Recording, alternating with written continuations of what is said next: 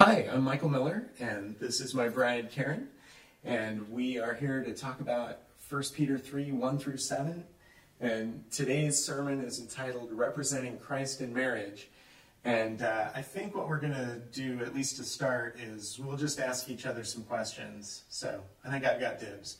Sounds good. Okay, so 1 Peter 3, 1 and 2 say, "Wives, in the same way, submit yourself to your own husbands, so that if any of them do not believe the word, they may be won over without words by the behavior of their wives, when they see the purity and reverence of your lives."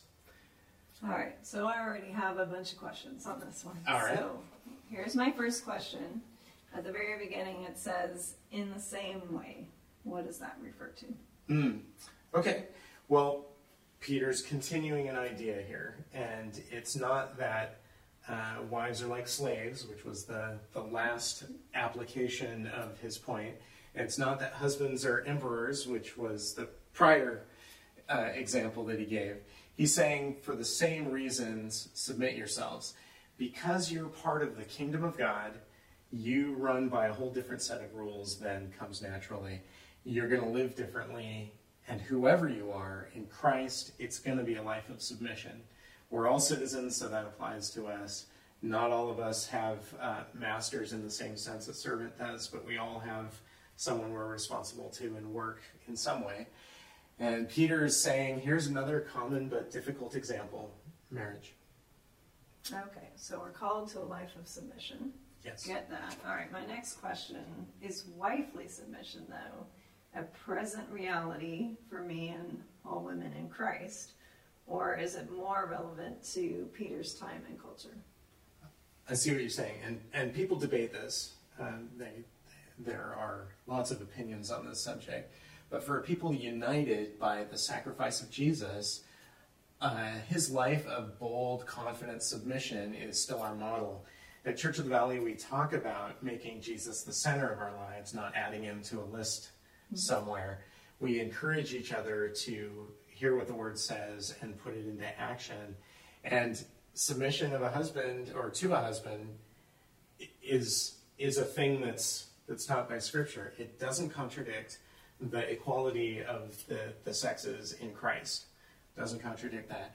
And Peter is not teaching here that all women are to be subject to all men.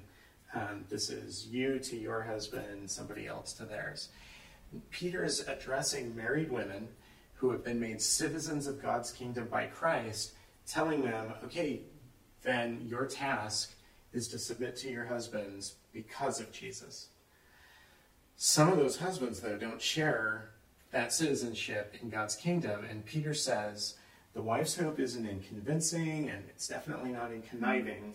It's resembling is the thing they're doing, resembling their king. And this is something in our own ways we all have to do until things are done on earth the way they are in heaven fully. Okay, so I'm hearing we are equally valued but have different roles, and my role is to submit to you. All right. I say that with some trepidation. That's all right. We'll get there. Okay. So, next question. It says, if any of them are disobedient to the word, referring to husbands. So what I'm wondering is, does that mean, is that referring to unbelieving husbands? Or is that referring to believing husbands that are presently disobedient to the word? Or both? Gotcha. That's a good question. I think we have to start with the NIV says do not believe. The Greek words say do not obey. So do not obey the word. And yes, there isn't a husband who obeys the word at all points at all times. So Peter, though, is particularly talking about those who don't obey the gospel. He used a similar phrase back in chapter 2 in verse 8. They stumble because they disobey the message. Well, they stumble and miss Jesus because they don't value him as the cornerstone, which is what he was. So they've rejected him. They fall because they don't obey what message? The message of the gospel. And I guess my answer is, it's speaking of all husbands, even and probably especially those who don't obey the good news of Jesus Christ. Okay, that helps. helps clear that up. All right. I think this is my last question. This section was, it talks about women being submissive and without a word. And that part confuses me because I know that, let's say Ephesians 4:29 says to speak words that build up for the need of the moment. And so what is that saying? Yeah.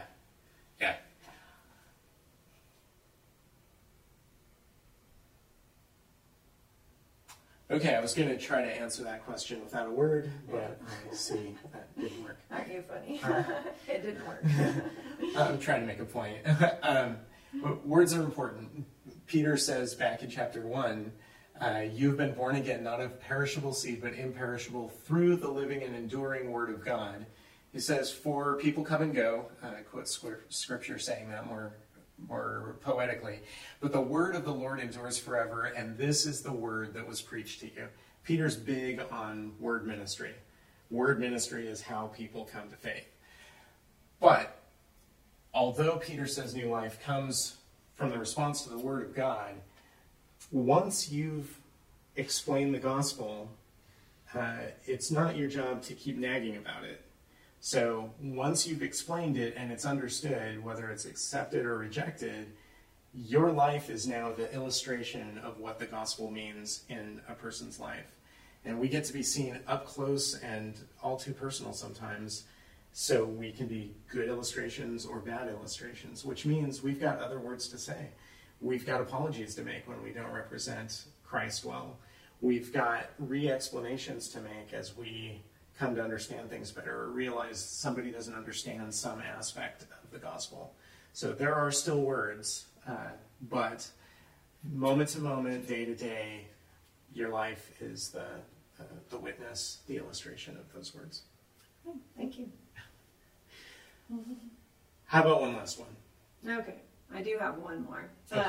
And it's kind of critical to understanding this passage. So my question is, what does it actually mean to submit? Okay. Well, we can give you the lexical answer. This form of hupotasso means to become subject to. Clears everything up, right? Crystal clear, very helpful. Yeah, okay. We found a definition that we like that Tim Keller gave. The word submit, which is what hupotasso means, is a military word that means you give up your individual rights for the common good. You don't go to bed when you want and get up when you want. You don't march when you want. You don't do drills when you want. Why? Because you're part of a bigger whole, and we're going to die if you think like that. Therefore, you have to serve the common good. We've already seen the instruction to submit to human authorities and for slaves to submit to masters. Peter's explaining that because we are citizens of God's kingdom, we have a whole different way of living and submitting and honoring authorities and masters, even if they treat us badly or unjust. And we don't get a pass because they're a bad emperor or a bad master, and in this case, a bad husband. You don't join the military to experience ultimate personal freedom, though hopefully you join the military in part so that others can experience more freedom. And, in God's kingdom, you're freed from sin, not to have it be about you, but to pursue the good of others. So it's consistent with the overall message of Scripture. And you don't get married to experience personal fulfillment. You ought not get married, at any rate, to experience personal fulfillment. You get married to be an ambassador of Christ to your spouse. Cool. A high calling. All right, my turn. So that all sounds great, but why is submitting so hard? Yeah, it's a word that many women kind of bristle when they hear it. Men too. I think part of the problem is in American culture, we're just a very independent, self-reliant culture. We like to be right. We like to be in control. We want our needs and desires to be met. And I think a lot of us want to be on the marriage will fulfill me plan versus then the marriage will sanctify me plan. And I think a lot of women fear that in submitting, they'll lose control. They'll be a doormat. They'll get walked over. They'll even lose themselves. And I think if we're honest, we fear a little bit of not getting our own needs and desires met. So that's hard. So how do we turn that around? How do we think about it in a positive way? I think we have to go back to our relationship with the Lord and think about, okay, why do we submit to the Lord and how does that work out? And so we do that first by laying down our pride, recognizing that we don't always know what's best and that we really need God's to lead and guide us, right? And we walk in faith and obedience, and we do that knowing that's how we live with the Lord, but we also know that that's how God's going to produce joy in our life and kind of life in me and life in others. So that's a really good outcome. I like the life, I like the joy, so now I can translate that to submitting to my husband. Okay, so it's a similar process. I have to lay down my pride. I have to assume that I don't always know what's best. And I have to trust your heart for me, that you're working for my good. You're not going to do it perfectly. You're going to make mistakes. But that I can trust that if after we've talked and we can't agree, that I can respect your decision. So, not easy to do. That's another thing I think is hard is submitting can sometimes feel like you get to do what you want and I have to do what you want. Christ is the head of the husband. If I trust in Christ's love, discipline, and headship, then I can trust that the Lord knows how to get his attention, convict him of sin, and work in him to love and serve me well. God's work generally and often isn't in my right now kind of timeline. And so I get to exercise both faith and patience. All right, but I'd like to argue that submitting doesn't have to be hard. So Mike and I are going to give you a couple real-life examples.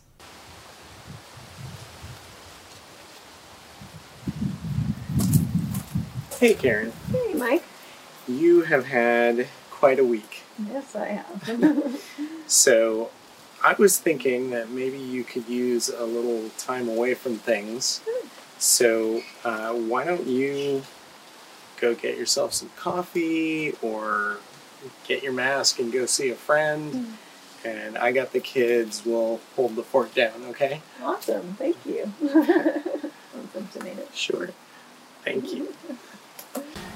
Hey. Hey. So you're teaching online this year. Yay! So I was thinking that maybe we ought to do something to convert the outdoor office to a place that you could actually use to teach. That would be amazing. Okay. Let's figure out what that would involve. Right. Full power, full internet. Maybe a whiteboard. Sounds good. Okay, so you get the idea. Submitting isn't hard when my husband is practicing Philippians 2, 3 and 4, and Ephesians 5, 25 and 26. What are those? Well, Philippians 2, 3 and 4 says, do nothing out of selfish ambition or vain conceit. Rather, in humility, value others above yourself, not looking to your own interests, but each of you to the interests of others. And then Ephesians 5, 25 and 26 says, husbands, love your wives, just as Christ loved the church and gave himself up for her to make her holy. Oh, well, those are both really easy to do.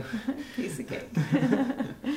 All right, so on my side, submitting is a little bit harder when I'm in the wrong and you're in the right. Fortunately, that doesn't happen much. Yeah, right, but, I don't like to be wrong, and I really like to be right.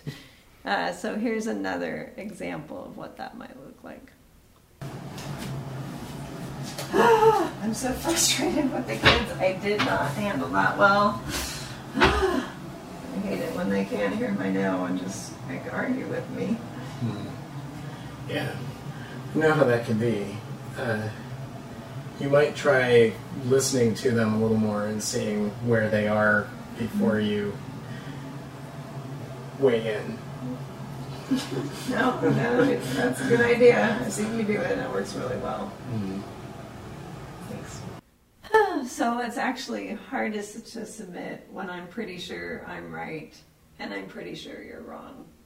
Right? So, quick story. One time we were driving home from San Diego, and I fell asleep, which I tend to do. And when I woke up, I discovered that we were on the western route on Highway 5, and at that time, everyone knew that the eastern route was definitely better. It would save us hours of time. We would be stuck in LA traffic. I did not handle that well. I blew up, I'm sure you remember, and then I just shut down and I was silent, and it was a really long, unpleasant car ride. And after weeks and some time of reflection, I did realize it would have been much easier just to respect your decision, realize that I'd messed up in falling asleep, and enjoy the ride, longer or shorter. Well, that's easy enough to say, but that's hard to do oftentimes. So I know what I do instead. What do wives do instead, generally, would you say? So if they aren't on the submitting plan, they have some choices. I really like this quote from Tim Keller. He says, if two spouses are spending a day together, the question of who gets each's pleasure and who gives in can present itself every few minutes. And when it does, there are three possibilities. You can offer to serve the other with joy, you can make the offer with coldness and resentment, or you can selfishly insist on your own way. All right, so there's a bunch of ways women get this wrong. So at times, women like to reverse roles. So rather than submitting, they like to take charge, they want to be in control, and often they have a list of demands or honey-do lists, and they nag. And really they're more about wanting to get what they want rather than wanting to represent Christ to their husbands. And we see this in Genesis 3 when Eve is in the garden and she's talking with the serpent, and she doesn't really involve her husband or consult her husband. Who doesn't step up to lead either. All right, so he's being pretty passive in this situation, and she's calling the shots. And as we know, that didn't work out so well for either one of them. For sure. So second way things go wrong is women can be contentious. So they're constantly arguing with their husbands about big things, about little things, and Proverbs has a few things to say about women like that. A quarrelsome wife is like the dripping of a leaky roof in a rainstorm. Ouch. Better to live in a desert than with a quarrelsome and nagging wife. And my favorite, better to live on a corner of the roof than share a house with a quarrelsome wife. Glad you've never been on a corner of a roof so far. I'm glad I've never had to. All right, third way women go wrong is they'll tend to withdraw and be cold and resentful. And so they may look good on the outside. It may look like they're submitting, they're serving, they're helping, but their heart's not in it, and inside they're kind of bitter or angry. So a couple of examples of this. One of this I relate to a lot, especially earlier in our marriage. But so husband's had a rough day at work, and he comes home and he needs some space and time to decompress. Meanwhile, the wife's been spending the day with the kids, and she's exhausted and worn out and needs a break. And so she decides to give the break to her husband, but inwardly is envious and resentful and not really doing it with a glad heart. Another thing I hear pretty often is that women feel like they're the only one working on the marriage. They're the one who are trying to forgive, trying to work on their character, trying to serve, trying to communicate in general. And honestly, they're just being tired of the one who is stepping up all the time. Yeah. And they feel like they're putting in the effort, but they're not seeing any effort from their husband. And that's tough. Yeah. How does someone submit with a joyful heart, given that there's so many pretty good reasons not to? Right. Pretty much without Jesus' help, it's impossible. So we're going to look to Christ's example, but the first thing we need to know is that joy and submission are possible together. We read in Hebrews 12, for the joy set before him, he endured the cross, scorning its shame, and sat down at the right hand of the throne of God. Consider him who endured such opposition from sinners, so that you will not grow weary and lose heart. So Jesus knew that the outcome of his suffering would be good, and so joy was available in the present, trusting that God would work that out for good in the end. So that's the first thing. The second thing we need to know is that submission isn't natural, and it's for sure not always easy. And again, we're going to look to Jesus' example this time in the garden. Luke 22 says, he withdrew about a stone's throw away beyond them, knelt down, and prayed, Father, if you are willing, take this cup from me, yet not my will, but yours be done. An angel from heaven appeared to him and strengthened him, and being in anguish, he prayed more earnestly, and his sweat was like drops of blood falling to the ground. Submitting can be hard and costly. As you know, when we were dating, I pretty quickly found out that you had made a 3-year commitment to a singles ministry and needed to remain single for 3 years. I didn't know I was going to meet you. Right. And I felt like you were the only guy in the Bay Area who made that commitment. I'm 30 at the time. I already knew I wanted to marry you, and 3 years felt like a really long time. So I remember the day I sat in our church at the time. I had a friend on the right and on the left, and I just sobbed. And they prayed for me, and I surrendered the timing of our marriage to God. And it was really hard. And yet, looking back, I can see God's goodness in that.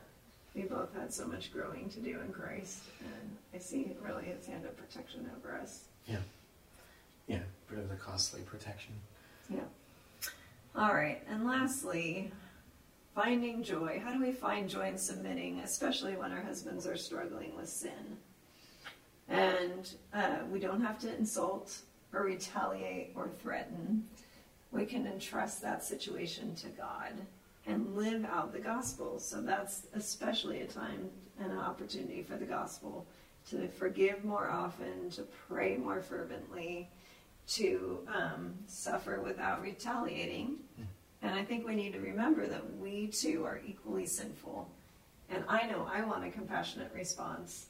And so I should offer you that same kind of compassionate response.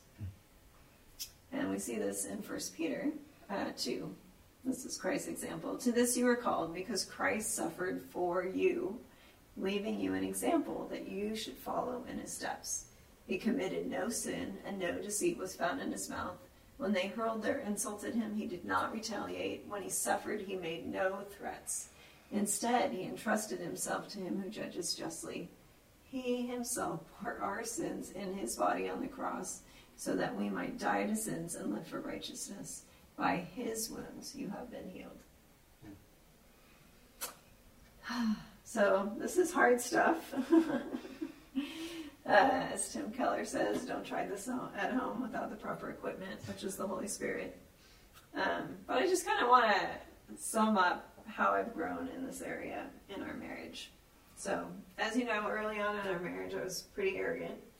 And oftentimes, I thought I was right, and you were wrong. Seems like a good guess. But I had a critical spirit, and I had learned somewhere that even if I was 2% of the problem, I needed to own my 2%. And so as God and I sat there together with my 2%, he often revealed that, gosh, my part was really more like 30% or 70% or even 98%. Very humbling. And what I know is I can't first fix any percent of your part of the problem, but I can work on 100% of my part of the problem. And I also want to say that I've grown a lot in our 20 years of marriage in how much I just love and respect you. And I've grown to just really trust your heart for me and your good judgment. And growing in that respect makes it so much easier to submit when we've had our discussions and we just come to an impasse, and I can defer to your judgment at that point. Yikes. Okay, so how does the one make that a practice in life to submit with a joyful heart? So I think we have to look at the gospel. And the gospel is this. It's that you're so lost and flawed that Jesus had to die for you. But you're so loved and valued that Jesus was glad to die for you. And I don't serve you to earn your love or your respect. I serve you because you are loved and respected, and I want to show Christ's love and respect and value for you in how I treat you. So we come to our second set of verses, 1 Peter 3 and 4. Your beauty should not come from outward adornment, such as elaborate hairstyles and the wearing of gold jewelry or fine clothes. Rather, it should be that of your inner self, the unfading beauty of a gentle and quiet spirit, which is of great worth in God's sight. All right, so our principle here is that inner beauty is of great worth in God's sight. I love this quote from Mary Wilson. She says, "At times, we're tempted to distract ourselves from our pain with the external and the material. Whether married or single, many of us feel dissatisfied in our station in life, and it can be so tempting to hush that loud cry of our hearts with stuff. Stuff can give us an illusion of that control we so desperately crave. Have a bad day at work, go buy some new shoes. Just got rejected by another guy, get on social media and post that striking picture of yourself from spring break. When we're most aware of our inadequacies, we're most tempted to find significance in our hair, our jewelry, our clothes, our bank accounts, our academic degrees, the success of our children, the success of our ministry. We adorn ourselves with these things so that our lives will feel full, but we do it because we feel so empty. So when I was a teen, as you know, I didn't like my personality. I was too shy, too fearful, and I wanted to be more like both of my best friends who were very outgoing and very well liked. And since I didn't think I could fix my personality, I thought I would look good. And so I wanted to be size 2 skinny and tan and be fashionable, which I always kind of just sort of failed at. And I definitely envied people also who looked like that. But what I didn't grasp is what the psalmist knew. That I was fearfully and wonderfully made by God. I didn't grasp that Christ-like character, that gentle and quiet spirit, would make me beautiful in a way that would never fade. And that word gentle is the same word that Jesus uses to describe himself in Matthew 11:28 and 29. Come to me, all you who are weary and burdened, and I will give you rest. Take my yoke upon you and learn from me, for I am gentle and humble in heart, and you will find rest for your souls. So how do we get that unfading beauty of a gentle and quiet spirit? We come to Jesus, we learn from him, we lay down our unattractive and selfish desires to control, to retaliate, to remain critical and resentful. And then we allow God to produce his fruit in our lives. Love, joy, peace, patience, kindness, goodness, gentleness, faithfulness, and self-control. In the 24 years that I've known you, you have gone from a person who was actually very sick and was fearful of dying. The doctors didn't know what you had.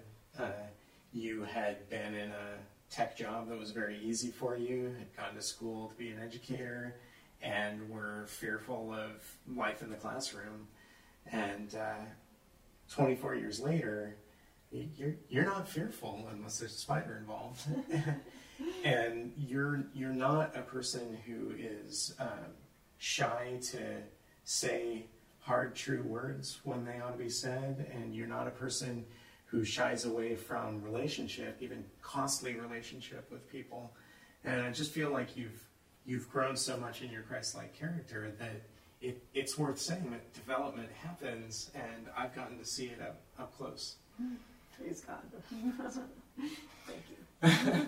So, according to how you spend your time, what would people say that you value more? Outward beauty or godly inward beauty? According to your self-portrayal, what you talk about, what you post online, where you get your self-image. Do you get it from outward beauty or success, or do you get it from inward godly character? Outward beauty is going to fade, I promise you. It's going to leave us empty, but inward beauty lasts not just a lifetime, but forever, and it's of great worth in God's sight. Let's go to 1 Peter 3, 5, and 6. For this is the way the holy women of the past, who put their hope in God, used to adorn themselves. They submitted themselves to their own husbands, like Sarah, who obeyed Abraham and called him her Lord. You are her daughters if you do what is right and not give way to fear. Okay, so we're back to the topic of submission. Shocking. And if we read carefully, we realize that submission starts with hope in God and ends with not giving way to fear. I like that. And in the middle, Peter gives us an example to follow. I was surprised because I was thinking about the incident where Sarah and Abraham didn't have a child, and so Sarah decides to tell Abraham to sleep with her servant Hagar, and then Hagar gets pregnant, and then she mistreats Hagar, and Hagar runs away. I'm like, I don't think I want to follow that example. But if good, but if you read through Genesis and even parts of Hebrew 11, Sarah's commended more than I remembered. And so my question was, when did Sarah follow Abraham, as far as we know, without complaint? Hebrews 11:8, she left her hometown and family and set out with Abraham to follow the Lord to some unknown destination. Genesis 12:14, she followed Abraham down to Egypt as the Lord instructed. Genesis 20:11 through 13, Abraham told her, this is how you can show your love to me. Everywhere we go, say of me, he is my brother. So twice she submitted to Abraham's request to wrongly identify herself as Abraham's sister. And twice men of power, including the Pharaoh, wanted to take her for their wife because she was apparently so beautiful. And thankfully, the Lord intervened for both of them both times. So when Sarah learned that she would have a child in her old age, past the age of childbearing, she laughed to herself and she thought, after I am worn out and my Lord is old, will I now have this pleasure? And she's referring to Abraham as her Lord, her Kurios, her protector. And lastly, by faith, even Sarah, who was past childbearing age and was enabled to bear children because she was considered him faithful who had made the promise. So she did hope in God, and God intervened numerous times on her behalf, sometimes because of Abraham, sometimes in spite of Abraham. Yeah. It's very encouraging to me. So I really like this quote from John Piper. What is a wife's aim? To magnify God's superior worth by hoping in him above the husband, and by showing that this results in a life that is more husband-honoring than if he were her idol. So here's my question.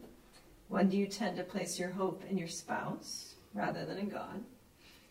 And then what attitudes or behaviors in your spouse lead you to fear in some way? And last but not least, how can you both trust in the new creation God has made your spouse to be and submit, knowing that God is for you both? We've made it to our final section. We're going to read 1 Peter 3:7, which says, husbands, in the same way, be considerate as you live with your wives, and treat them with respect as the weaker partner, and heirs with you of the gracious gift of life, so that nothing will hinder your prayers. Okay, well, guys, we've got one verse left. Why is that?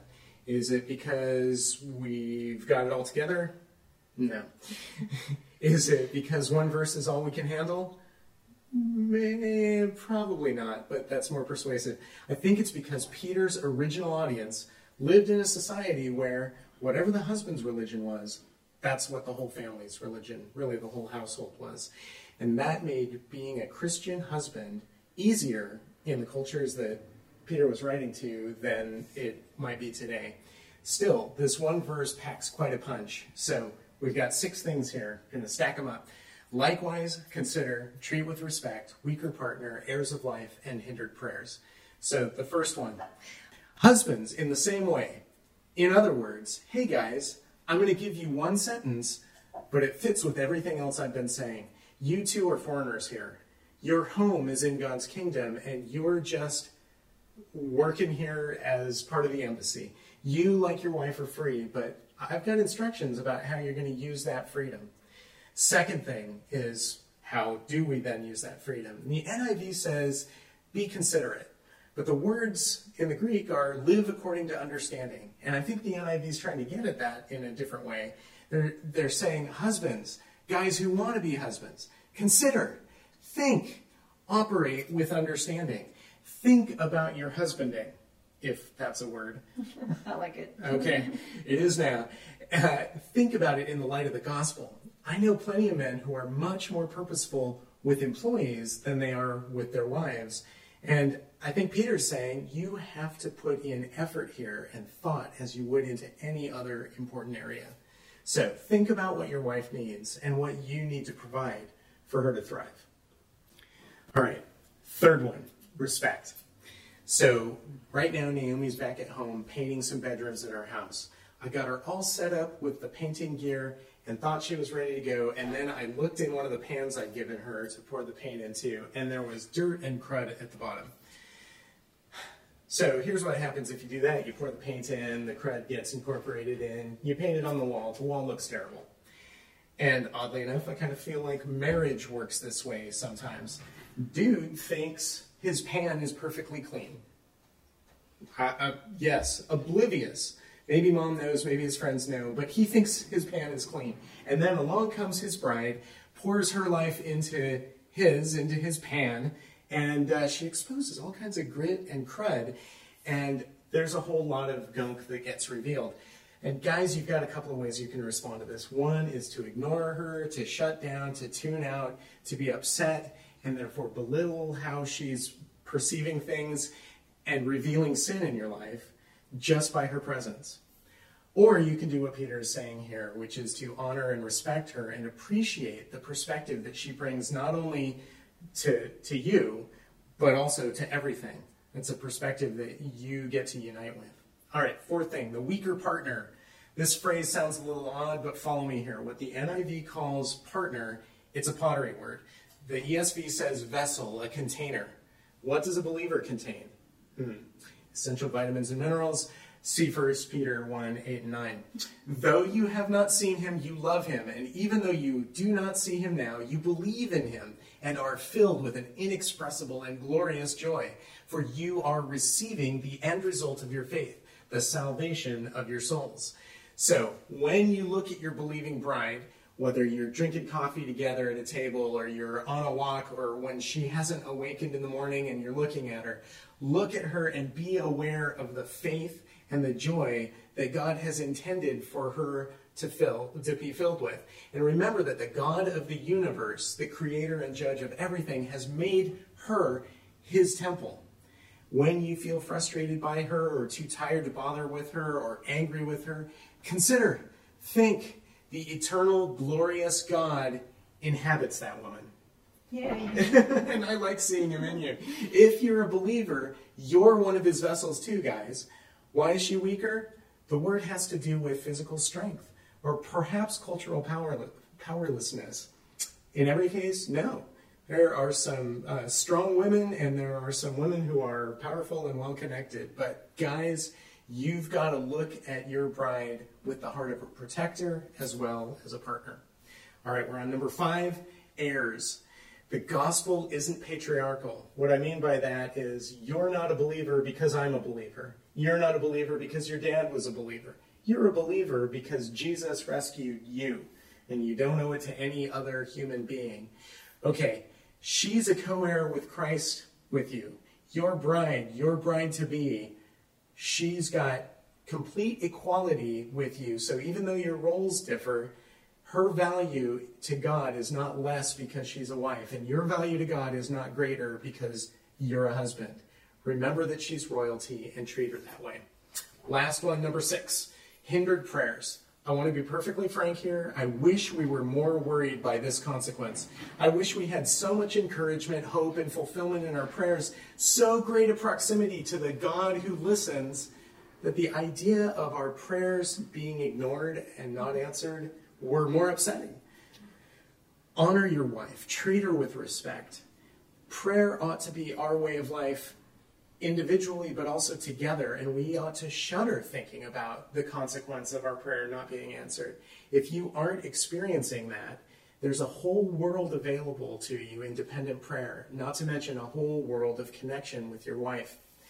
All right, in a minute, we're going to show a video that we liked of John Piper in his own special way, talking about when it's hard to connect with your spouse at all and still praying and what that can be like. Before we do that, this is your invitation to offering. We are grateful for God's sustenance in this time, and it happens through his people. So if you are a part of Church of the Valley and you feel led to give, the way you can do that is by snail mailing a check, or you can always use PayPal, whether you've got a PayPal balance or you use a credit card that way. And that information can be found online, should be hovering on the screen. Okay, I'm not sure I've seen a better description of how hard and how wonderful it can be to have a habit of prayer with your spouse than this video. And here's the way it works. So if there's ice in the air, if there's an unresolved issue, I don't know a way forward, time will work it out. I don't know, it's just not good right now. It's time to go to bed. Nobody feels like praying. I kneel down. I'm the man. This is what men do. They go ahead. To be the head means to go ahead. You go ahead, you kneel down. And if she's willing, and Noelle has always been willing, she has kneeled down beside me. And there's this long silence. She never initiates the prayer. I always do that. She waits for me, and I may say, you want to pray tonight, or let's both pray tonight, or whatever, but she waits for me. And we may go 3 minutes. I mean, that's a long time. And I say, God, we don't feel like praying, and I'm sorry. Help us. Amen. That's it. You're done. That's important. That's lousy. That's lousy. Lousy prayer. It's just glorious. It's right. It's what you need to do. It's the way you tend a garden, right? Sun's hot. Garden needs some tending. Go out, pull up some weeds. I don't like to pull up weeds. Well, you want some cabbage in a few months? Go out there and pull up the weeds. That's what it is. I enjoyed that clip. I hope you did too. You may still have questions about submission in marriage. We didn't cover a lot of the really hard circumstances and how to deal with those in a way that acknowledges God and his sovereignty in our lives. So if you have interest in that, some of those things we talked about in a sermon from a few years back. If you're on YouTube, you can search for our 2017 sermon. It's Horizons Series Week 11. That's what you can search for. If you look on the COV website, you'll find it as the sermon from Ephesians chapter 5, verses 21 through 33. And with that said, Karen, could you close us in prayer? Absolutely. All right, let's pray. God, we thank you so much for this time, and I thank you for each person who was able to watch this playlist and this sermon. God, I ask you to move in their hearts and direct them to the things that you want them to know and remember. The thing that sticks out to me is that submission is hard but good, and so we ask that you'd help us submit to you and to authorities, and wives would submit to their husbands, trusting in your plan for marriage. But really central in that passage was another little bit about being having inward beauty and having Christ-like character. And so whether we are married or single, I pray we'd stop looking at other people and hoping they'll change, but that we'd look to ourselves and partner with you in that plan to be sanctified and to look beautiful on the inside. We thank you so much. Amen.